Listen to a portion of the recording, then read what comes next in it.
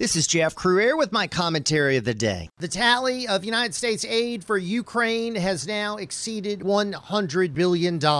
We're now training Ukrainians on American soil. They're getting so much military equipment from the United States that our own soldiers are ill prepared. We're now going to be sending tanks, ever ratcheting up our involvement. How much longer will it be before American soldiers are fighting in Ukraine? While we're putting all of this money and focus into Ukraine, our own country is being invaded. How about some equipment for our border patrol? How about stopping the millions that are coming in here illegally? How about putting America first as opposed to playing global policeman? The war on our streets is more important to Americans than the war halfway around the world. Instead of playing a leading role in pushing the war, maybe we should take a leading role in finding a peaceful solution. More info on this and the other hot topics of the day, check out ringsidepolitics.com.